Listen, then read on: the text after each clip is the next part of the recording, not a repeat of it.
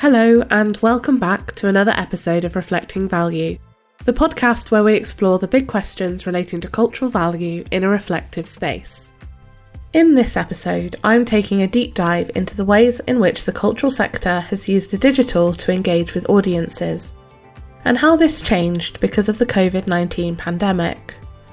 Some people might say that there was 10 years progress overnight when physical spaces were forced to shut down across the globe, whilst others question whether digital participation will ever match up to the live, in-person experiences that we're used to.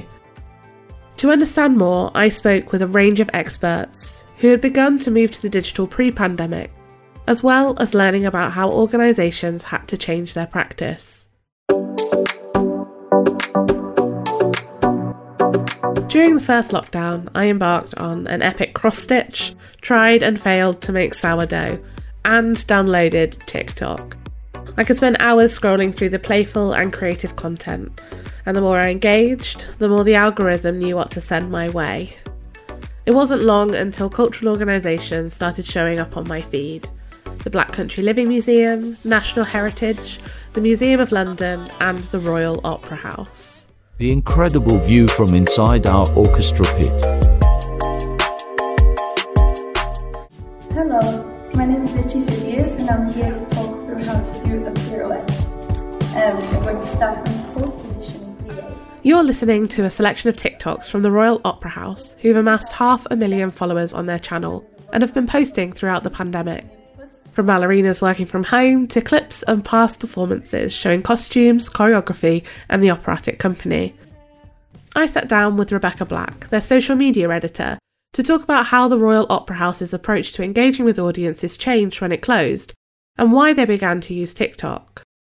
It's a very natural home for the Royal Opera House because it's a platform that primarily showcases performance, and the trends that happen on TikTok are very often associated with dance or music. It's very easy for us to relate to them and find ways to join in. I think also it is known for being quite sort of light-hearted and playful.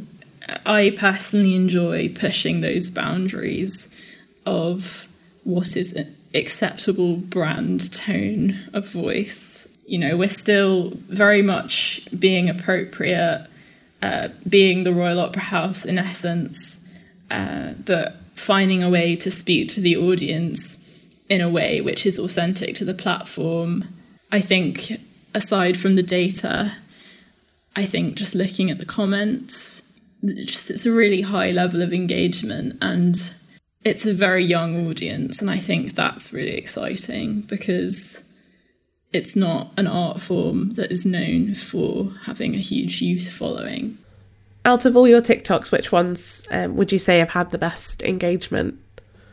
I think my favourite are Dance Trends Challenge. That was quite recently in the last few weeks, and just to explain it a little bit more if you haven't seen it, it was this trend in which people show off in quite a silly way made up dance moves that they would do in a club. So we created a ballet version we did it in 2 parts, but this was, coming up with things like showing off my new robes or the elegant robot.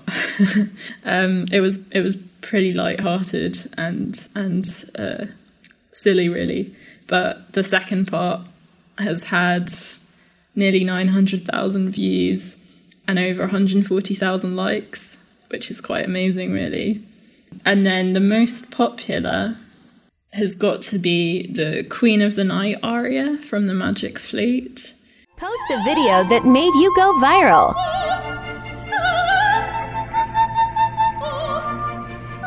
We've posted this quite a few times, and every time it goes down an absolute storm. But the most popular time that we posted it, it reached nearly 14 million views, over 2 million likes. And this kind of astonishes me, really, because this is an opera that was written about 230 years ago.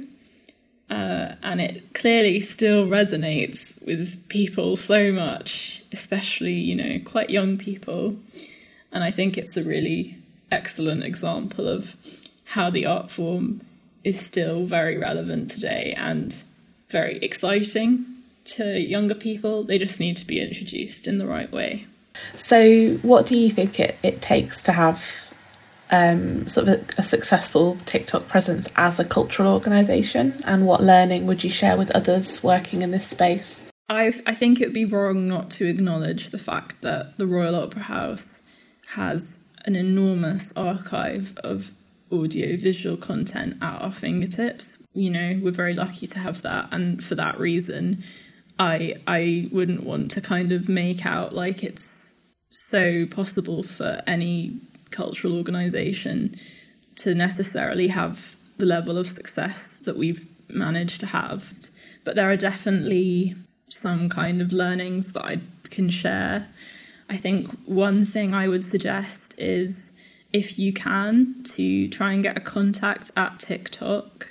We work with a fantastic guy called Sanjit, and he often gives us a steer, which is really helpful. But on top of that, he also alerts us to new functionality and often lets us try it out quite early on.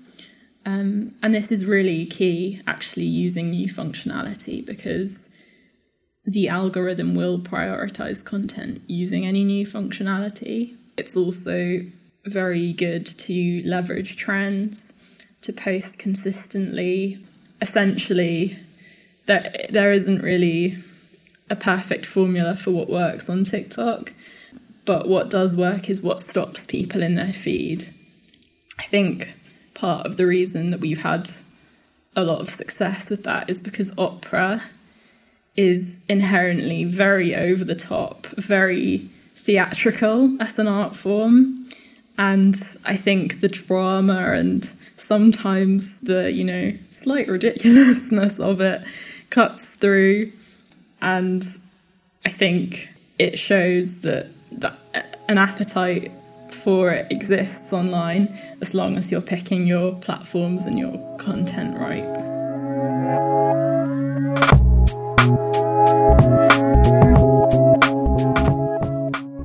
TikTok has clearly provided the Royal Opera House with opportunities to be more playful with audiences, and the data they have gathered really speak to how young people in particular are engaging with this content. As Rebecca pointed out, the Royal Opera House already had a large international audience and deep digital archives they could draw on to engage with their audiences.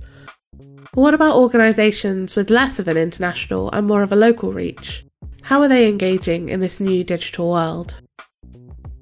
Over the past 18 months, the Centre for Cultural Value have been leading a national research project exploring the impacts of COVID-19 on the UK cultural sector. One of the researchers who's been conducting interviews with cultural organisations is Dr. Harry Weeks from Newcastle University. Right, it's now recording. The level looks all right. There may be a little bit of background noise here as well, just like university noises. I spoke to Harry about how small galleries and museums have been affected by COVID and what their future looks like. There's been a sort of 30-year plus trajectory of change in terms of how contemporary art has related to its audiences and what cultural participation looks like in contemporary art.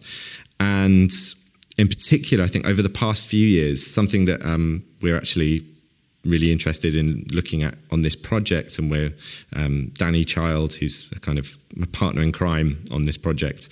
One of the things that we're looking at the moment is the rise of the so-called useful museum. So in interviews that we've conducted, there's so much discussion of usefulness of art and culture and museums and galleries all being useful for audiences, and that's something that I think is a real shift. The basis of the idea of fine art has always been rooted in some idea of uselessness. And another kind of term that we're thinking about in relation to our research is the idea of civic responsibility. Thinking about somewhere like the Baltic in Gateshead.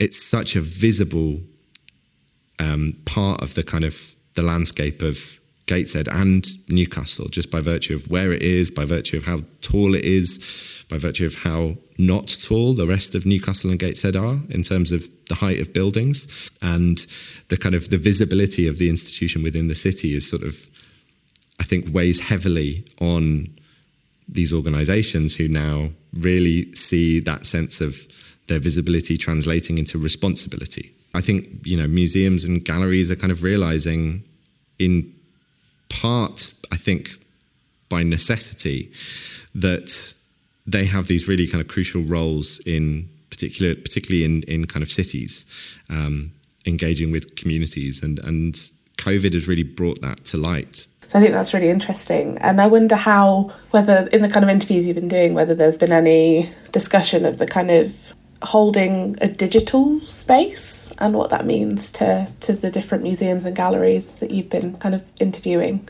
Initially, and I think it was really, really brief. There was this very kind of celebratory moment where the digital contained all of this possibility, and then that quite quickly, I think, was overtaken. So, I don't think we even really captured that process of it being, of the digital turning from, oh, isn't this exciting? There's loads of potential for reaching new audiences, to, yeah, there's lots of problems in terms of who has access and so on and so forth.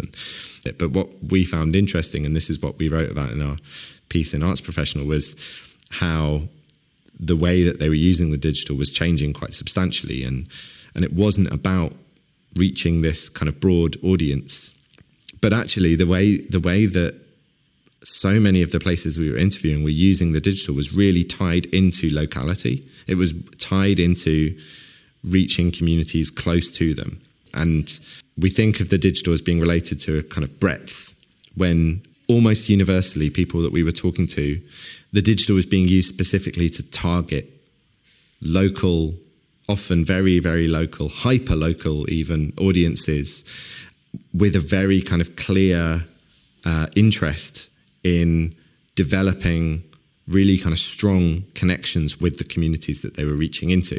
That, I think, is a really kind of interesting change in how we conceive of the digital as relating to the kind of physical functions of a museum or gallery. And if we're thinking about the physical space of a museum or gallery, and its kind of function changing through this useful museum model, the digital is going with that as well, or at least that's kind of what we're picking up, is that the digital is part of that shift towards usefulness. One of the examples that we look at, that like they have been using the digital to engage local communities, but then they realised that one of the big problems was people not having data on their phones to be able to engage. They started, when they did the kind of sign up thing for people to do it, they had a tick box, and you could tick a box and you'd get sent out £10 worth of top up for your phone, and no one was ticking the box, so they reversed it.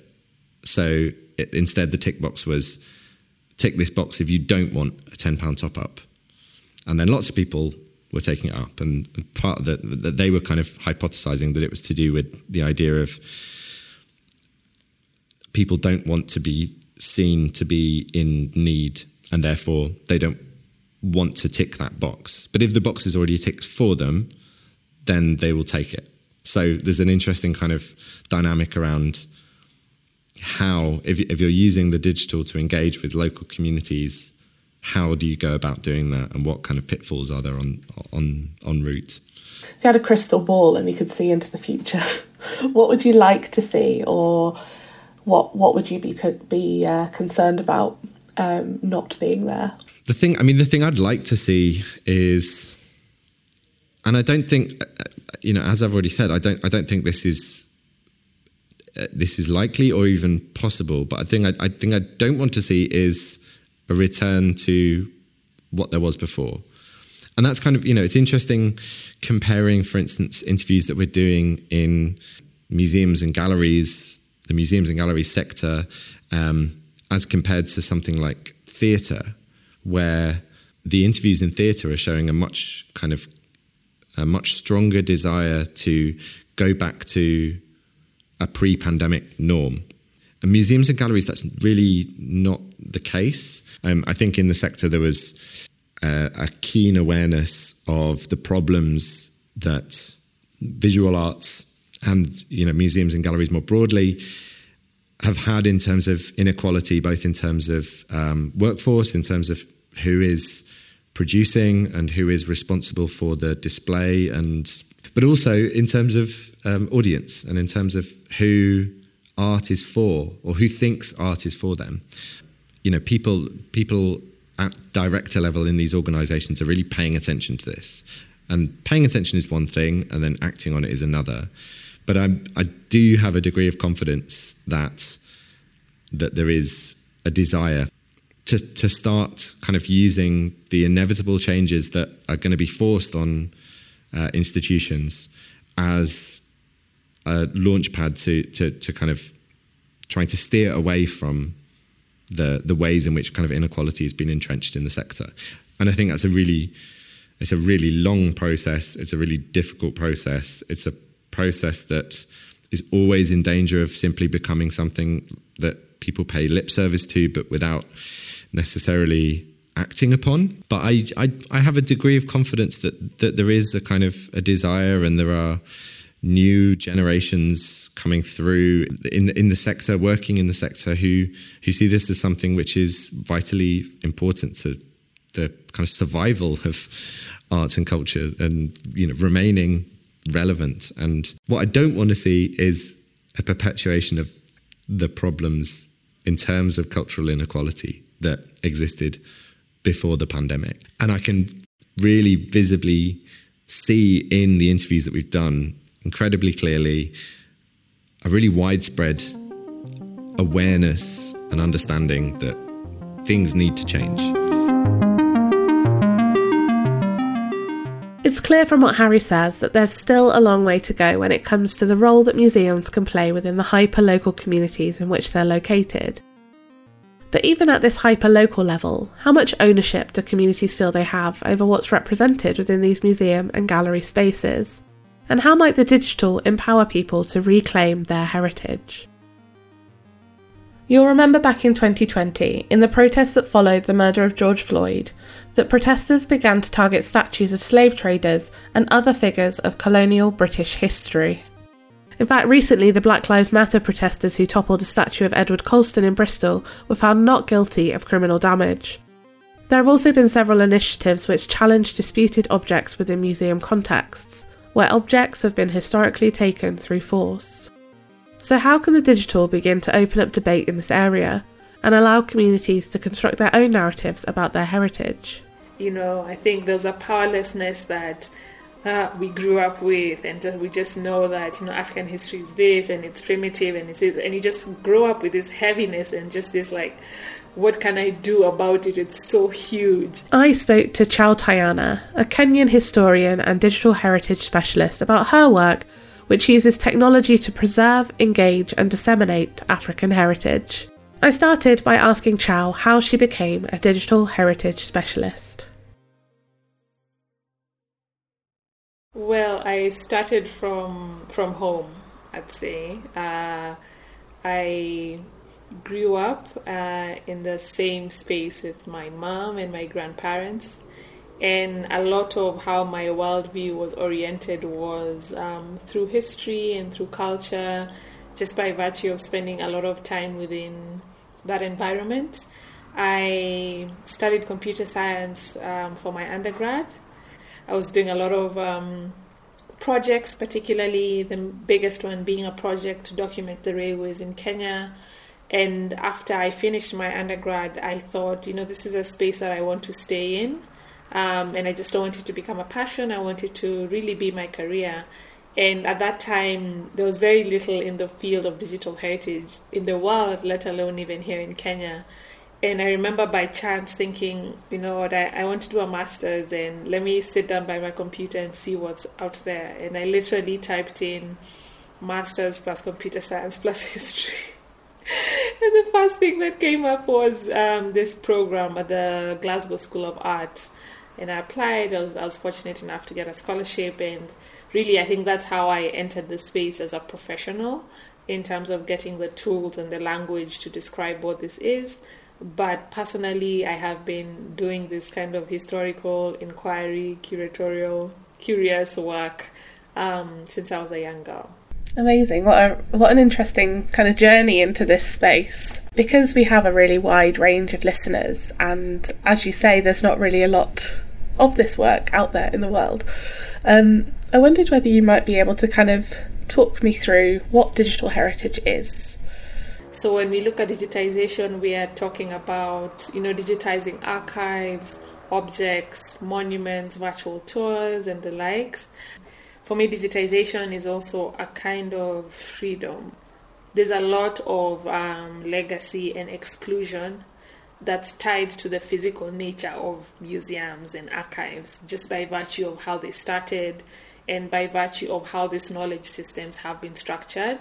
Majority of the museums that were started on the African continent were started by either imperial societies, so they really excluded Black people and Africans. So the museum in itself has become a very problematic space in the way in which we have inherited it.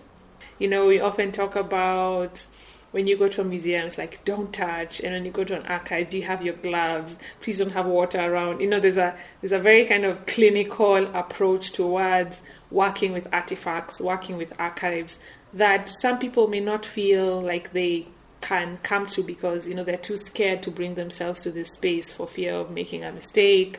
Or is this for me? I'm not a researcher, I'm just a hobbyist. I guess what I'm trying to say is, I think digitization brings with it a freedom of interpretation, a freedom of space, and in which you can access that data. And that's not to say that digitization is perfect, but at the same time, I think that kind of interpretation gives people the freedom to imagine. That's really interesting, and kind of links in with another question that I had for you, which is kind of how does digitization change the ways in which people engage with culture, do you think? I think the relationship, or the primary way in which I'm seeing digital heritage per se, and digitization in particular, change relationships, I think it's through dialogue. The ways in which we have internalized working with institutions, in which it's one way, it's passive, so the institution hosts an exhibition, you come and you view it and you go. And there's really no active input from the audience, or from someone who wants to respond to that data in a physical setting. So digitization, in its facilitation of multi-directional, top-down, down-top, side-to-side dialogue. You have dialogue between institution and audience and institution, audience and audience, And I think in that kind of facilitation of multiple conversations, that museums and archives and libraries are not just spaces of consuming content, they are becoming spaces of facilitating discussion and facilitating explorations. And I think it's really beautiful to be able to witness kind of this opening up of the institution. Do you have a sort of specific example of a project that you've worked on that maybe kind of explores these ideas of breaking down those barriers between institution and people? I'll speak very, very selfishly to one of my projects, and this is a project called the Museum of British Colonialism, which is a volunteer initiative that myself and 3 other women based here in Kenya and in the UK started to really explore and to share and to challenge, accounts of British colonialism. And we were coming from the realization that we knew of colonialism, but I really did not understand the experience of it. But what we were saying, I think, in that statement was, what is a museum, and what can a museum be when we reimagine what it looks like today, and what it looks like when it's inclusive of different people and different perspectives. And so in the past, I'd say 3 to 4 years, we have grown tremendously, primarily through digital interactions and digital media. We have people writing to us to share their stories. And I think I go back to that facilitation of dialogue, that when you create a space in which audiences can become active participants in the narrative, you get it's so much more valuable for us as an institution to have all these different perspectives that would not make it into books or newspapers or movies. And so it's been really tremendous to see how people feel that they can connect with the museum, how people can send us photographs and narratives and stories, but at the same time how people are learning. And we have very much been deliberate about saying that this is a vulnerable process for us as well. I came to this subject knowing very little about it, and what we're doing is not teaching, but actually just sharing what we learn as we move along. So you've been working in this industry for around 10 years now. How would you say that this area has evolved over that time? I can't remember who this quote is attributed to, but it goes something like, the general trend of life is that nothing happens, and then nothing happens, and then everything happens. And really, I would say that is the best way to describe what being in this space has felt like. Because I would say for maybe 5 to 6 years, I felt like I was stagnant. People couldn't really understand, why is this important? What is it for? And so there were many years of just thinking that, wow, is this really all in my head? Or, there's very little examples in Kenya or even in the region for me to look up to or to even borrow from. But I would say in the last 3-4 years, particularly accelerated massively by the pandemic and by people's realization of just how just digital interaction can still facilitate a lot of work, there has been a lot of growth. And I would say it is growth on two fronts. So there's the growth coming from the industry and the sector itself. And by the sector, I'm talking about museums and archives and libraries and practitioners.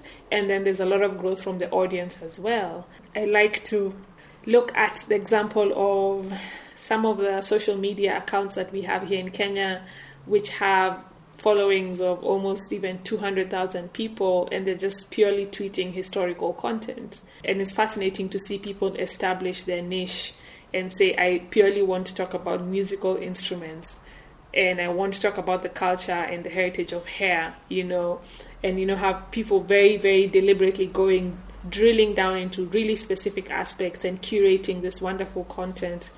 If you compare that with the number of visitors to museums, physical visitors, there's a big difference. So the engagement with this content and with the culture and with the heritage that is happening online is fascinating to me.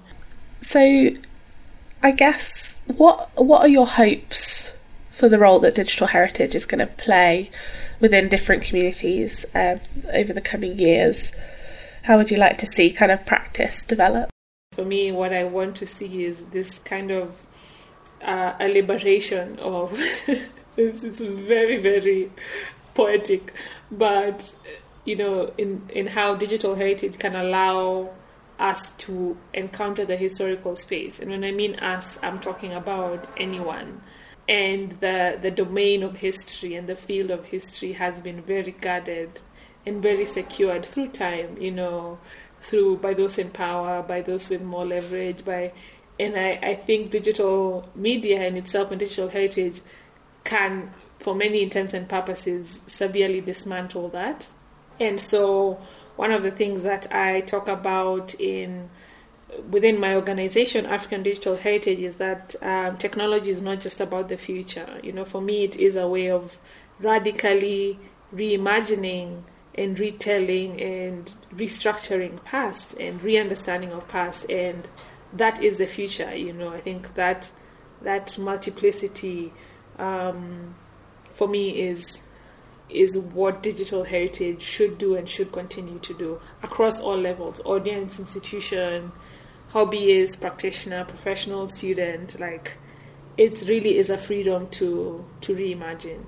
And I am interested very much in the ways in which active participation within culture and history has an impact on identity, has an impact on on your mental well-being, on your, a restorative healing of, especially for those who have been disenfranchised from their cultures and from their core and from their roots. I think there is a healing aspect to this that perhaps I would love to continue exploring as an individual.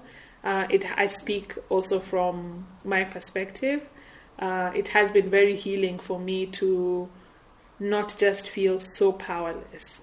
I think there's a powerlessness that we grew up with, and we just know that African history is this, and it's primitive, and it's this, and you just grow up with this heaviness and just this like, what can I do about it? It's so huge.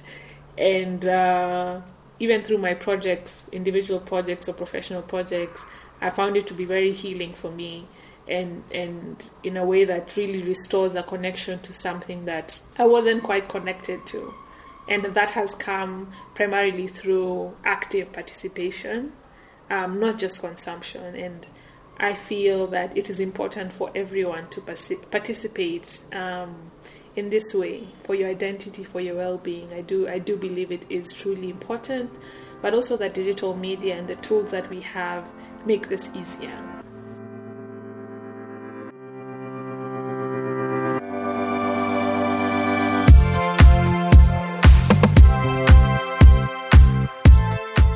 I think I've only begun to scratch the surface of the digital cultural landscape in this episode.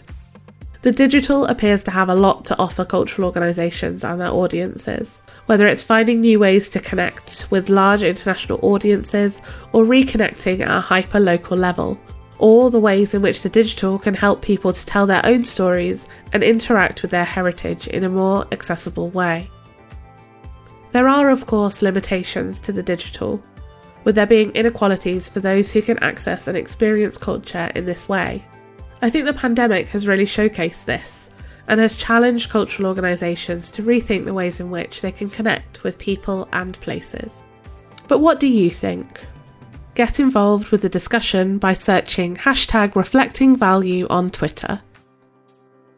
That's all from me. Thank you for listening to Reflecting Value, a podcast from the Centre for Cultural Value. And don't forget to rate, review and subscribe. See you next time.